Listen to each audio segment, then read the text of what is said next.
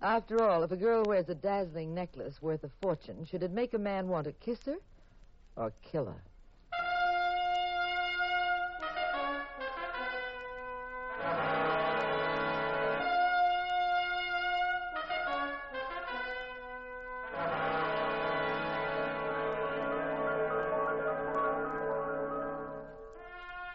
The National Broadcasting Company presents The Adventures of the Abbotts, starring Claudia Morgan and Les Damon as Pat and Jean Abbott, those popular characters of detective fiction created by Francis Crane. NBC invites you to join Pat and Jean each week at this time for an exciting adventure in romance and crime. In our story tonight will be Miss Sherry Britton making her dramatic debut in radio. Now here is Claudia Morgan as Jean Abbott to set the stage for tonight's puzzle in murder. A story entitled The Fabulous Emerald Necklace.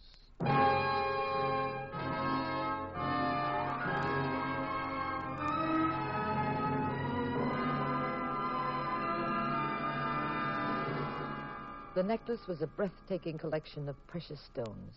It belonged to Mrs. Dexter Blake, a curious young woman without any social background who'd somehow managed to marry the heir to the Blake fortune.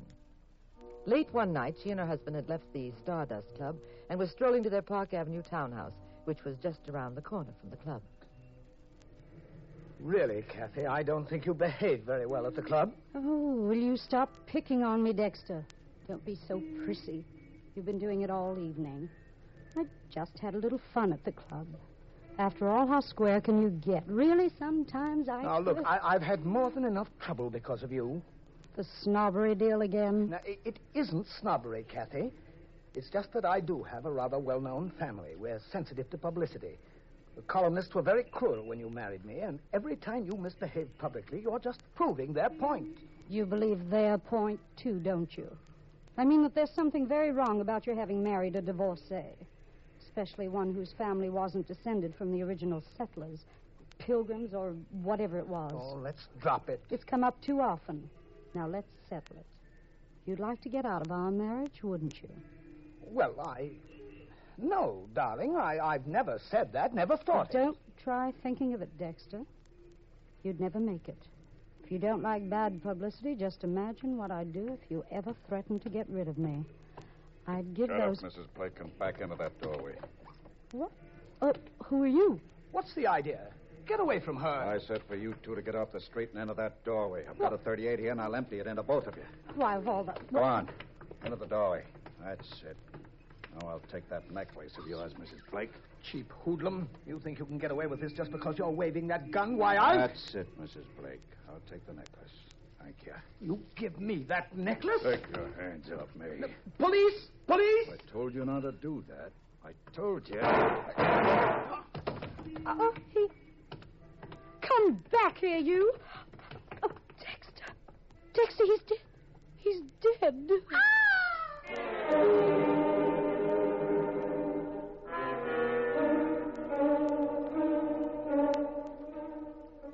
The jewel thief disappeared into the night, leaving Mrs. Dexter Blake hysterical beside the dead body of her husband. Pat and I had been home that night.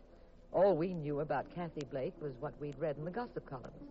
But the next morning, Pat had been invited to the Sterling Insurance Company. He was in the office of a company executive, Frank Tracy.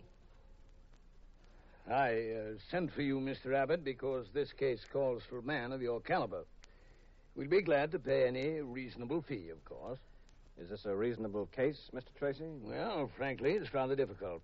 That's why I'd rather you handle this case than any one of our routine investigators.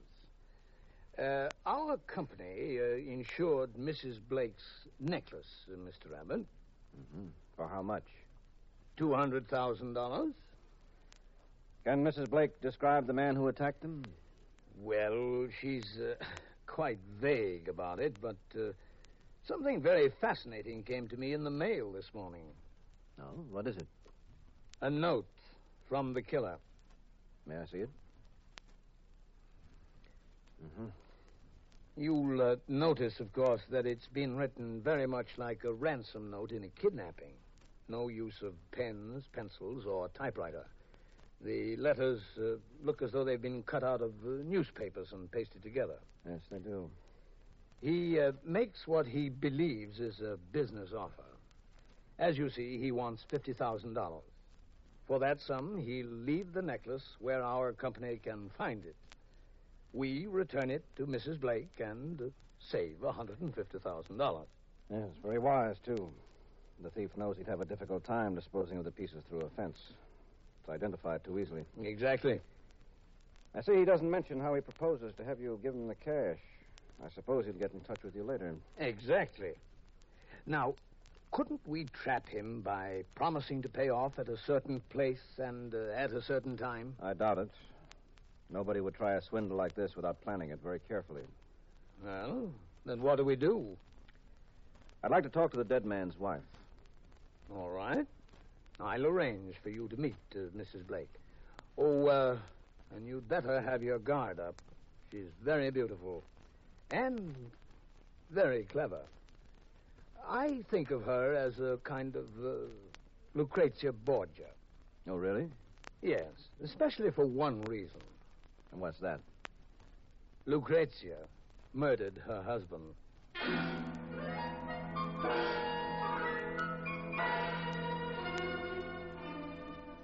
I was gallivanting around San Francisco buying play suits for the summer. A very innocent cherub indeed. And that husband of mine was closeted in a private office with Mrs. Dexter Blake. Mrs. Blake, you say you hardly saw this man who shot your husband? Well, it was very dark, Mr. Abbott.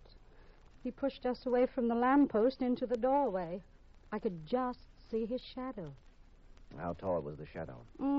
Average height. It's very difficult for me to be accurate. I was terribly excited. I didn't notice details. Well, if you couldn't see very well, you could hear. How about his voice? Rather odd, come to think of it. He didn't sound like the usual gangster. Seemed rather cultured. Mm-hmm. That all the information you can give me? I'm afraid so. Sorry I'm not being very helpful. Well, unfortunately, Mrs. Blake, these cases often lead to our having to ask embarrassing questions, probing into the darker corners of people's lives. Go right ahead. Are you getting along well with your husband? Oh, I suppose so. How well do people get along after they've been married quite a while? I'm not a philosopher, Mrs. Blake, just a detective. Did you have reason to believe your husband was, mixed up in any activity he'd rather you didn't know about? Is that your diplomatic way of saying, was there another woman? I don't think so. I don't follow you, Mr. Abbott. I wear a necklace, a very expensive one. Some thief holds us up, becomes excited, shoots my husband. And you're making a whole French novel out of it. That's because Mrs. Blake very often what looks like a simple holdup or assault or what have you is actually more complicated than it appears. It's often a cover-up for something more deeply motivated. I am not a woman of very deep motivations. My interests and desires are normal and obvious. As for my late husband... Yes? Dexter was not a man of many dimensions either. Just folks, huh? With a few $1 million. You're a detective, Mr. Abbott, not a humorist. Who collects on your husband's life insurance? I do. All of it? All of it. How much is that? Oh, about $500,000. Do you also inherit all his property? Mm-hmm. It's worth another $1.5 million. Well, we were speaking of motives a while ago. You'll need an awfully good attorney to get you out of this. Why? I'm perfectly innocent. Well, I have an intuitive feeling about you, Mrs. Blake. Nothing too definite to support it.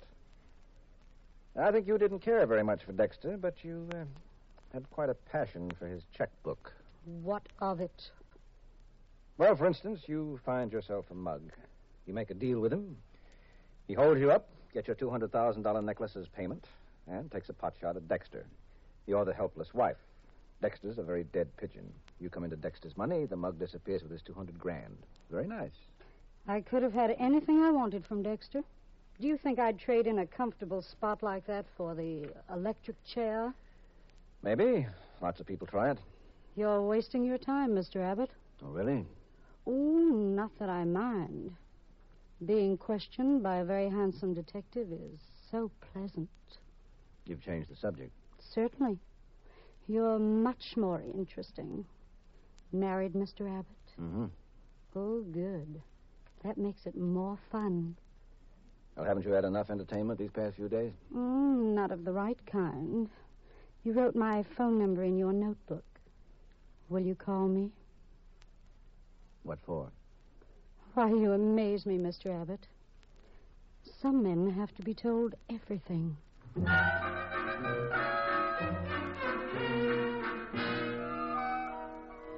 That night at home, Pat told me about the case. Only because he had to, as I found out soon enough. Now, dear, you know my policy about keeping you out of my cases. Yes, teacher. Now, for once in your life, you're going to come in very handy. Oh, well, now you're getting sensible. You have such a brilliant wife, I never could see why you didn't use her talent. Yes, well, look, brilliant wife. There's a way to get at this guy who likes emeralds and target practice with millionaires. Well, how do you do it? With a decoy duck. That me? Mm-hmm. Oh, what do I do?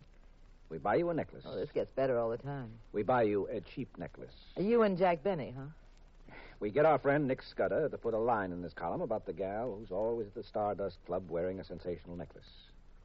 That ought to start our boyfriend, who likes sparklers, chasing around after you. Now, he'd try to pick you up at the club. But I'm hard to get, huh? No, easy, very easy. This wouldn't be typecasting, would it? Now, to get the jewels you'll be wearing, he'll have to get you alone. So he'll probably ask you to his place. You'll both go outside and get a cab. Pat Abbott, do you mean to say you're actually suggesting that I go to a nightclub, make a pitch at a killer, and then take a taxi ride alone with him? Well, it'll be a special kind of cab. What's special about it? I'll be driving it. Sounds like quite a Halloween party. Well, it might not turn out to be so jolly, dear. That's what I don't like about my little scheme. You see, somebody in this deal might What? Might decide that your throat is a good place to put old razor blades.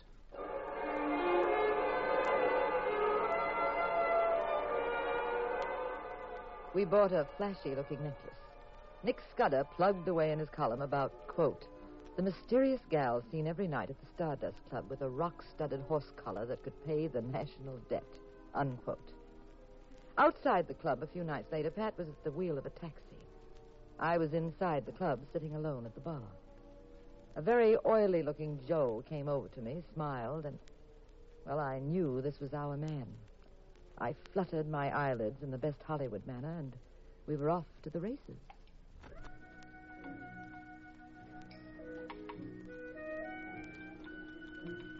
Don't tell me you're one of those awful people who like to drink alone. No. I'm just new in town, and I haven't made friends yet. Now, you've made one now. My name's Al Francis. Mine's Jean. Mind if I join you for a drink? Not at all. Do you always play the big bad wolf with all the Red Riding Hoods who come here? Just the beautiful ones. They fascinate me for more reasons than one. What do you mean? I'm psychic about them. I'll take you, for instance. I'll make a guess. I'd say you were married to a very wealthy man, much older than you are. You're sick of him. You're bored. You've come here for some excitement. Go on. That much was a guess. Now I'll tell you something I'm very sure of. You're looking for excitement, lovely. You're shopping at the right counter.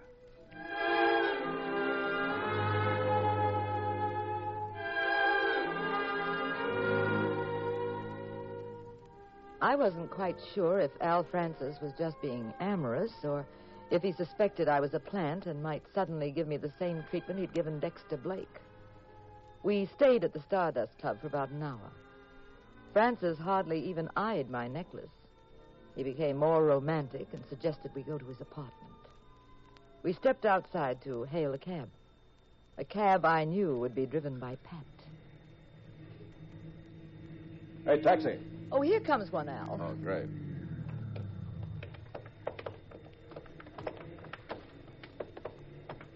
Go ahead, Gene. Step in. Where to, Doc? 1785, Bayside. Right.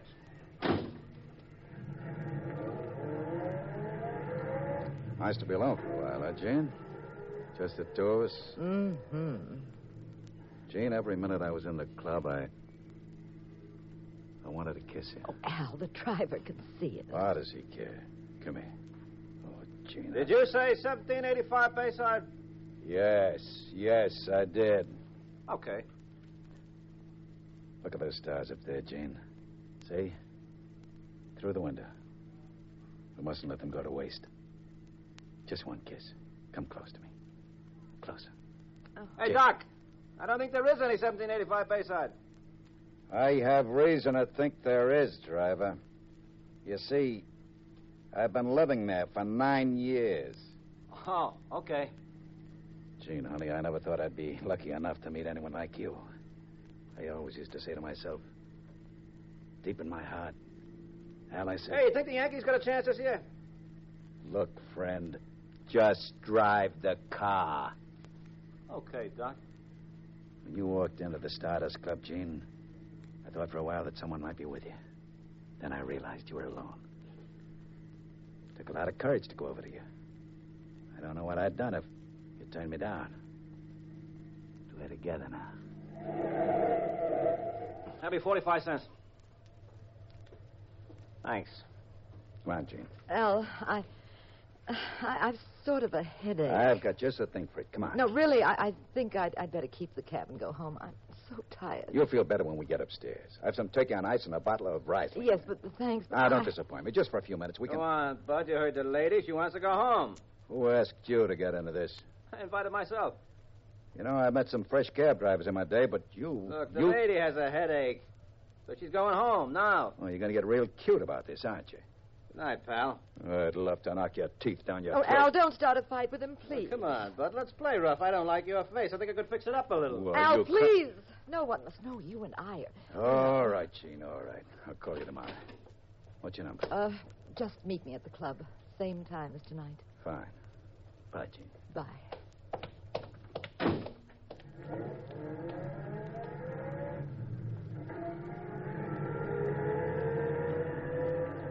You're the most wonderful cab driver I've ever had, Pat. Oh, thank you, ma'am. Where to now? Just drive along the bay. But we don't live out this way. Yes, I know. But didn't you hear what the man said? We mustn't let those stars go to waste. Well, the fellow I borrowed the cab from is waiting. It's all right. Cab drivers understand things like that.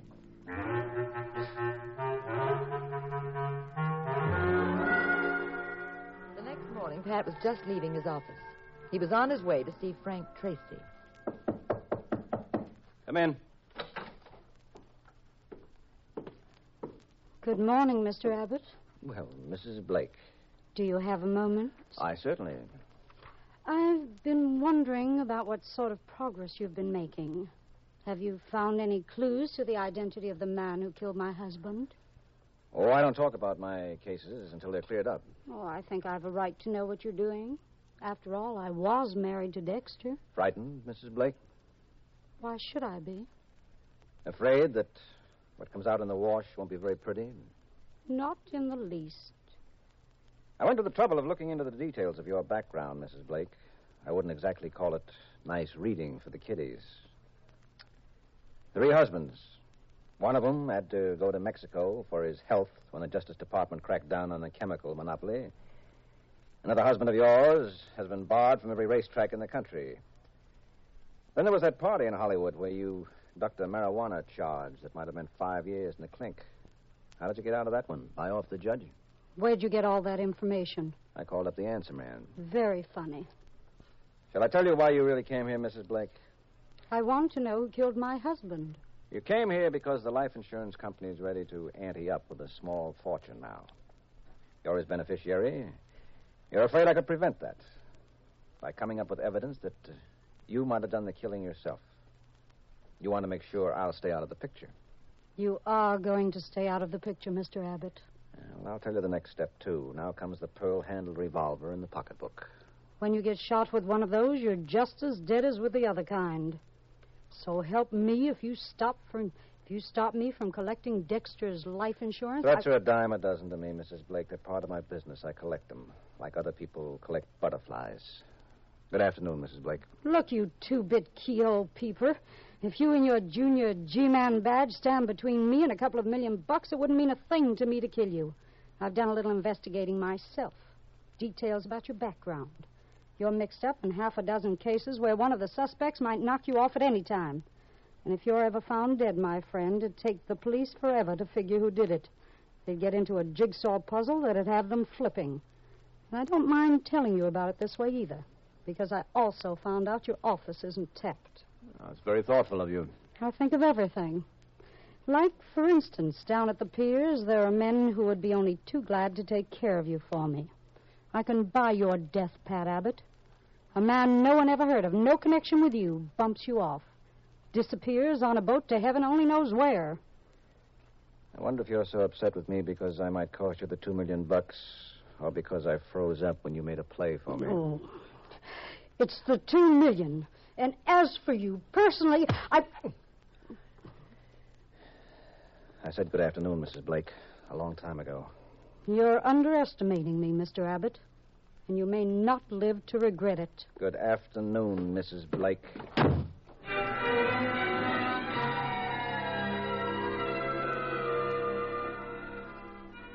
That little interruption over, Pat went on to the insurance company's office to see Frank Tracy.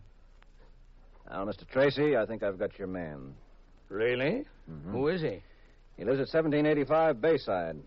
Smooth-looking chap, tall, thin, dresses very well. Oh.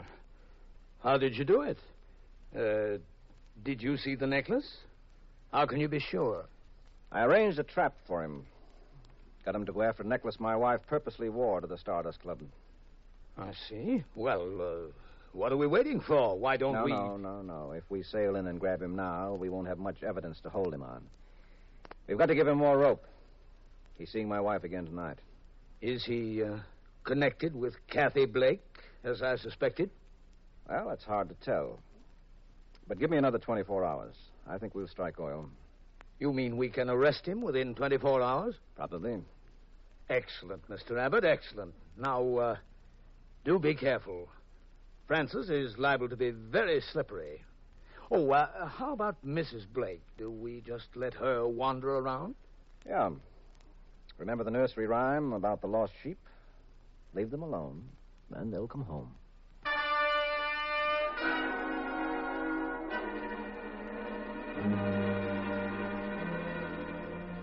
That night, I put on a very slinky evening gown. I was getting ready for another session at the club, but Pat stopped me. You're not going to the club, Jean. Oh, Pat Abbott, just because you're going to close in on Francis, you're getting the willies. You're afraid I'll be hurt. No, that's not the reason. Well, then what is it? Francis won't be at the club to see you. He's going to be late. Very late.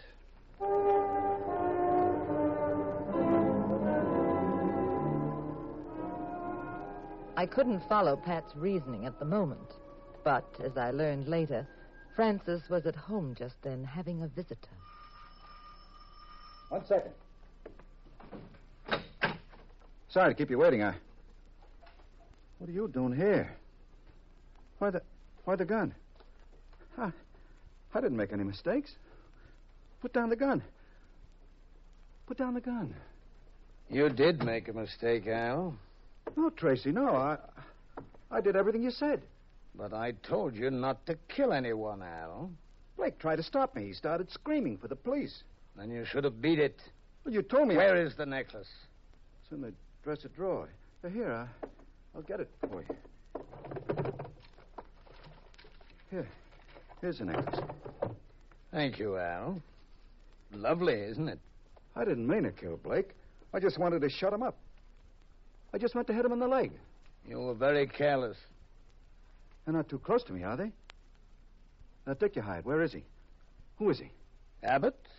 He's very close, Al. Too close for comfort. Well, what do we do? Oh, the answer is simple. Well, can you get me out of here? Get me out of the country, maybe? Till things cool off? No, Al. Well, then, give me my cut on the necklace. I know some people. They'll help.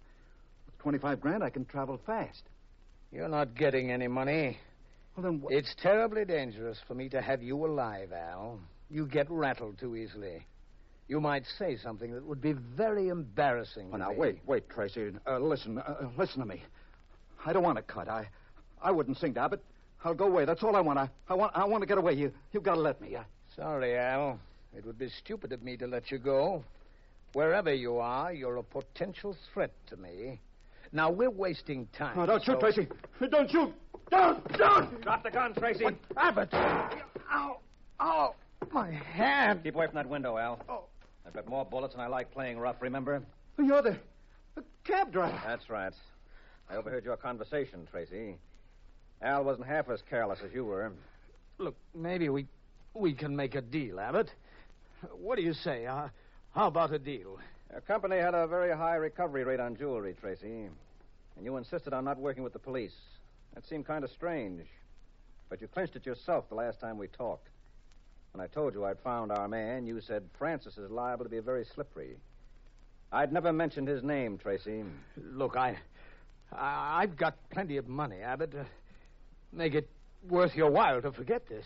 I purposely told you I wasn't closing in on Al for 24 hours. I knew you'd come in here to see him. Now get up, Tracy.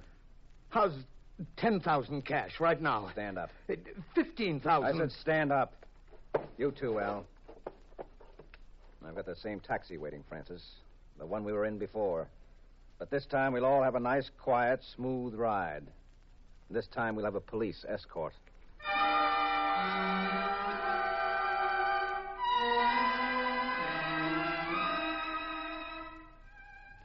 A few hours later, Pat had disposed of his two friends and had come home to his ever-loving wife.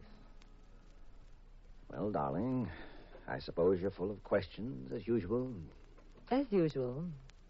Tracy had a very cushy spot figured out for himself, didn't he, Pat? He sure did. The lug steals the jewelry. Tracy gets his company to shell out, say $50,000 to get it back. And Tracy quietly splits it with his pal. The company saves a fortune. Gal gets her necklace. Everything is moonlight and roses. Well, what about Mrs. Blake? No, she was just a hellcat. She wasn't in on this deal at all. Okay, Bob. Now, how do we go about celebrating your solving the case? You want to go down to Fisherman's Wharf and have a seafood banquet? I don't know. Head for Chinatown and have pressed duck? Maybe. I'm not sure. You got any other suggestions? Well, yes, I did have something else in mind. What do we got in the refrigerator? Just some cold chicken, a couple of cans of beer. Well, let's stay right here and eat. Alone. But why? Because right here they got services the other places don't have on the menu.